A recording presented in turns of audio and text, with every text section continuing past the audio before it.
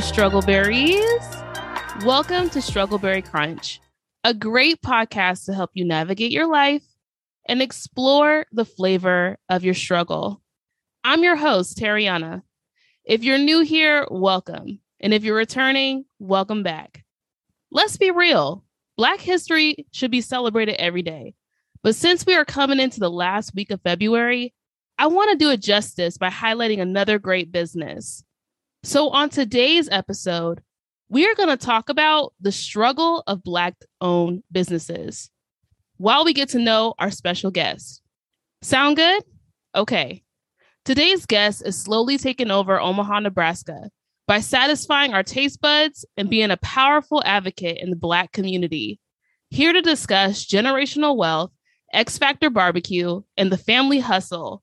To all my struggleberries out there, please welcome Malcolm Tiller.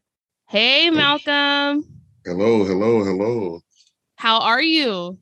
I'm doing pretty good. I'm great. That is incredible. I'm so happy you're on today, and I'm really excited. Before we get into your business, where are you from and what was your childhood like? I'm born and raised in Omaha, Nebraska.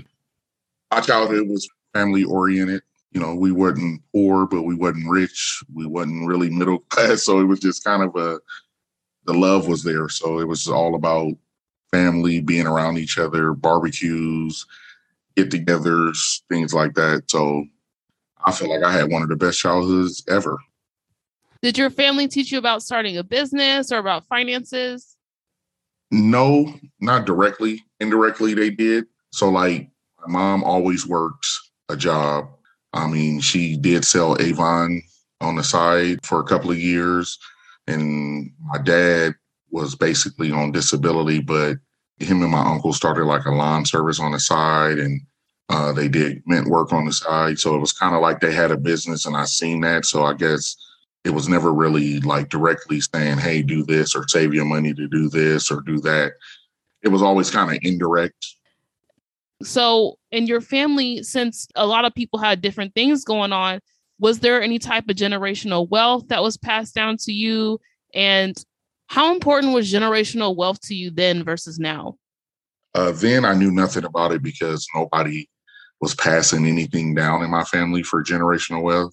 Most Black families pass down just bills. Now it's very important to me.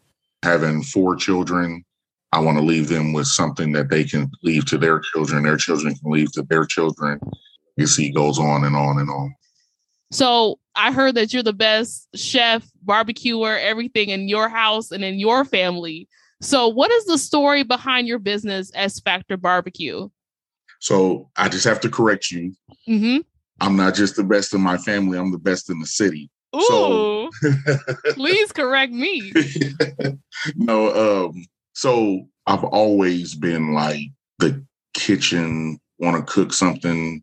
Like I was a kid that'll see a recipe on the back of the cereal box and be like, Mom, can I do this? You know, or see something on TV and try to make it.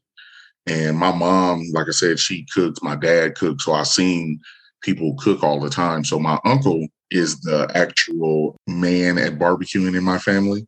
Mm-hmm. So when he cooks, like he can start some ribs tomorrow and everybody's going over his house. Wow.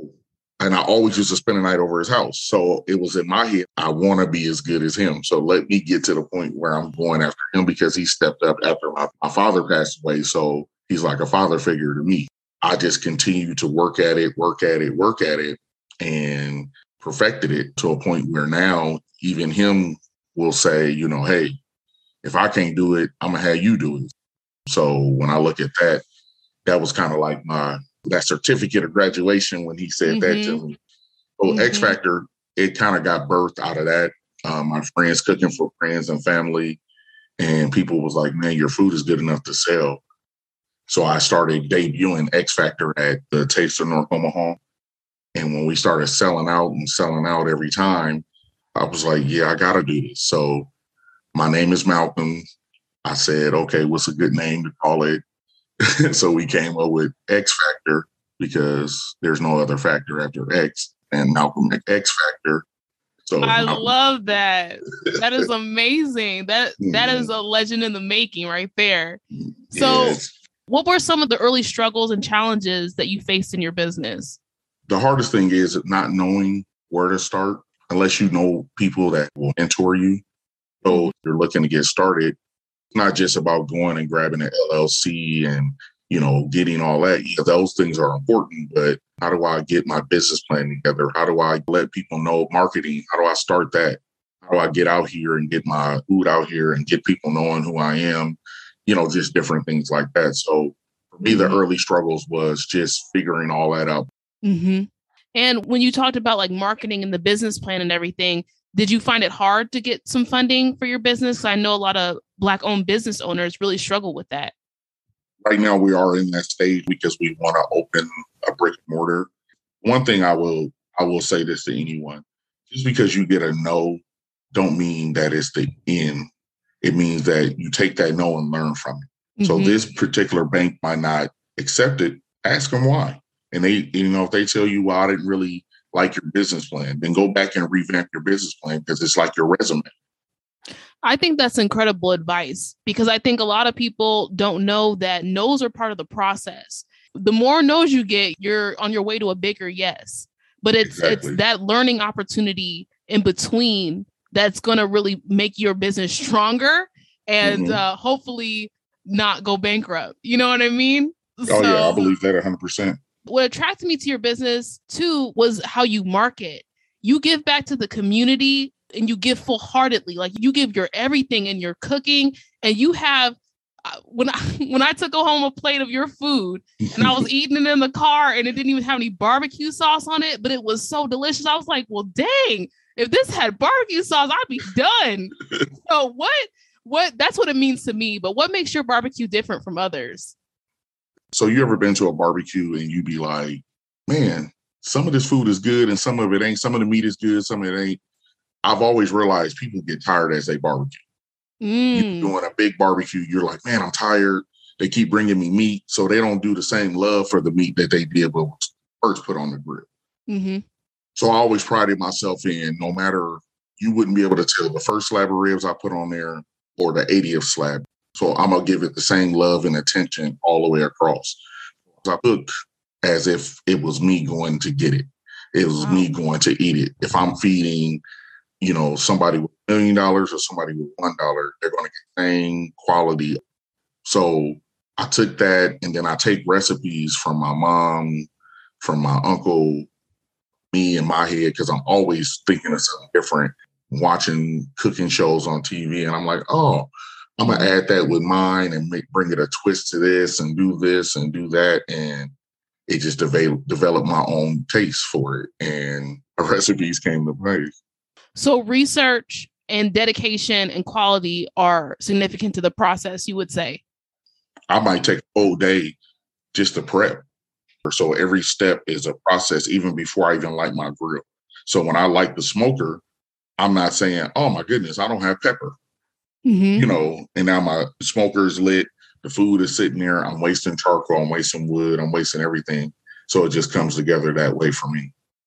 That is so interesting. I'm really curious, like, why do you want to establish it here first? Why don't you just go straight to California or a tropical climate? Why start in Omaha?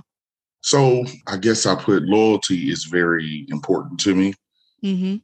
And I would rather start where I was raised, born, taught, and bring it here and then go and take it somewhere else, because this is where everybody that supported me before I was nothing, was anything, I was nothing. They were there. They trusted me. So I feel like giving them what I want to give first is loyalty. Give it to my city first, then I'll give it to everybody else.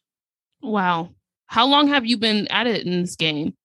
X Factor is only 3 years old, but I started barbecuing when I was 12. So I was actually the assistant. When I was 12, I was the sous chef. Yeah, I was go get this, go give me that, go pick this up, go do that. And then I learned by watching. If I watch you do something maximum 3 times, I can repeat it. And what do you love most about barbecuing? A barbecue brings everybody together. It'd be fun. Like going to a barbecue is like You see cars being played. You see kids running around. You see your uncle on the grill talking stuff. You got the other people walking around. It's just it's like a fun atmosphere.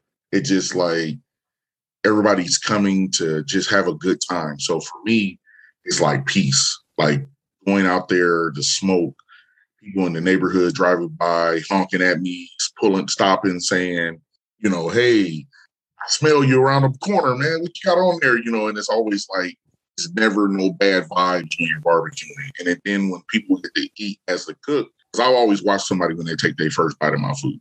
Really? Oh, yeah. Because that's going to tell me their real reaction. Because somebody can tell you it was good, but the look on their face when they bite it, they like, I really didn't expect that to be like that. It's a lady that I've been knowing for years. I call her my mom. And she was like, well, I'm from East St. Louis. Ain't nobody up here barbecuing like they did there. And she literally called me at night and was like, you know what? I got to eat my words. I've known you all these years, and I didn't know that you could cook like this. And she's now one of my biggest supporters. So for me, it's all about seeing that family, seeing everybody eat and be happy that, man, I didn't waste my time coming here and getting this, or even if it's free or if they pay for it. Oh, that's kind of how I came up with the theme for my restaurant also.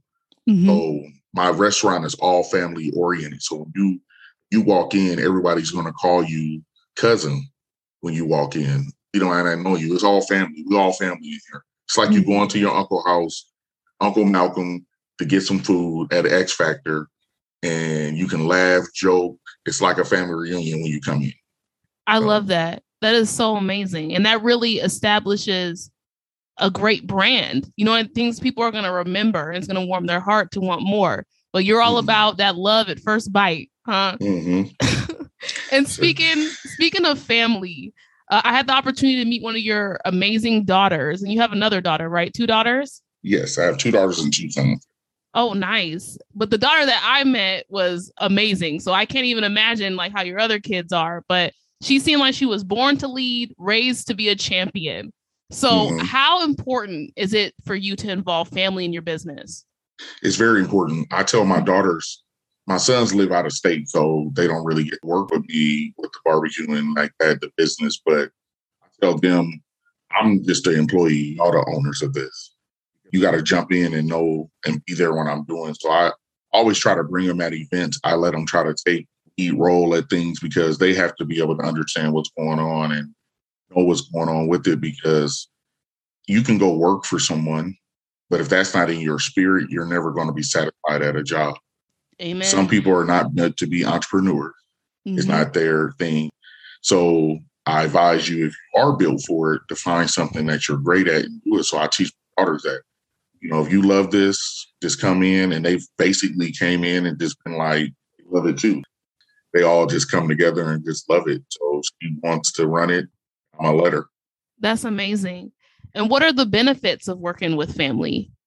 Well, somebody that know you already is trust there, being able to keep something passed down through generations. It's almost like everybody had a coworker. It ain't the same when you ain't at work. I hate when you go on vacation. I hate when you ain't there. So having that family member that you love, that you work with, like having that best friend that you're working with every day. So make work easier and make them laugh. Y'all have stories to tell. You have memories to go off of. So you just have to trust me, find the right family. And what do you want your family business to be known for? Like, what legacy do you want to leave behind? When they Google it and it pops up on Wikipedia, that's how you know you really made it. What do you want it to say? The biggest thing growing up, when I was growing up, was The Wizard of Oz. And the one thing that everybody says when they watch The Wizard of Oz, the one thing that they can remember from that was, there's no place like home. Oh, wow. So when they come to my business, I want them to remember that was just like at home. That's incredible, Malcolm. I really feel your heart and your soul as you are developing this business and really trying to grow the community within it. You know what I mean? Make them feel a part of it. Like there's no place like home, like you said. When will the brick and mortar be up? So we're shooting for right now, August. I will be working my best to get it open by August. That's the goal. Once we secure the location, I'll start promoting the grand opening. We will definitely do it bigger than it's ever been done. It's gonna look at like a family reunion when you come. It's gonna be big. It's gonna be something to remember and to come, and we will have so much food. That's gonna be a big challenge because once they taste that, it's gonna be coming back for more. They'll probably be in disguises to try to get some more. You know what I mean? I understand. Before we get into our rapid fire questions and we close up, Malcolm, I just want to get some special tips from you for Black-owned business owners for 2022. Is that cool? That's cool. Awesome. My first question is, what tips do you have for young Black entrepreneurs that want to start a business? Find a mentor. How do you find your niche? Like, I know that you cook and that's something that you love to do, but like, how do we find a niche within ourselves? Like, where do we look? Where do we go? Oh, for me, if I wasn't barbecuing for business, I'll be barbecuing for fun. Oh, really? Yes, I would do it just because I love it. You have to find something that you love, and if it's able to be monetized, that's your business. So if you love doing hair, you can monetize that by owning a salon. Mm-hmm. You love writing, whatever you love to do, figure out it's something in this world that can turn it could be a business for you. So that's one thing about having a good mentor, because you can sit down and bounce ideas and they can say, well, you're really great at this. You're really good at project managing. You're really good at this, and that. Maybe you should start your own consulting business for Black businesses that need to get up and start it. You might be really great at business plans and writing this, and you can do that and helping people really go from point A to point B with their business, starting from the business plan, LLC, to all that. Instead of people going to LegalZoom, they can come to you and do that. So it's just about finding that one thing that you love to do and that you just turn it into a business if you want. That's how you can find your niche, because not everybody is creative where they can make something from their hands or, they can do other things. You can just find something that you love. And the last question that I have for you is in regards to family. How do you separate business from pleasure? You have to be upfront. It's all about saying what is the truth upfront. Mm-hmm. I know family, we go to family to help out and do certain things, but you have to say, hey, you're coming to work for me, and I'll tell you I'm going to pay you XYZ an hour, and you're going to work these hours. Once you're on the clock, it's no more father-daughter. There's no more cousin. It's no more mom-son. It's manager-employee or whatever you are in the totem pole, because once you cross the line and make it lax, even when it comes into regular jobs, you get real close with your supervisor and then they have to reprimand you, look at them crazy, like, whoa, wait a minute, we was just out to eat last night. I know you ain't doing this to me, not me. They have to do their job. So some people can't handle that. And you have to know, because you know your family, you know who can handle it, who can't handle it. So, and sometimes you have to say, to keep our relationship intact, you can't work for me. That's great advice. Yep. Those healthy boundaries, man. You got to learn how to put them up front. And this tough love will get you further than soft love.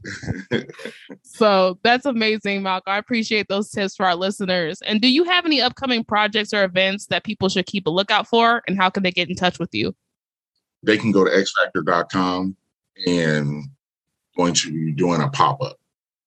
Oh, nice. Where?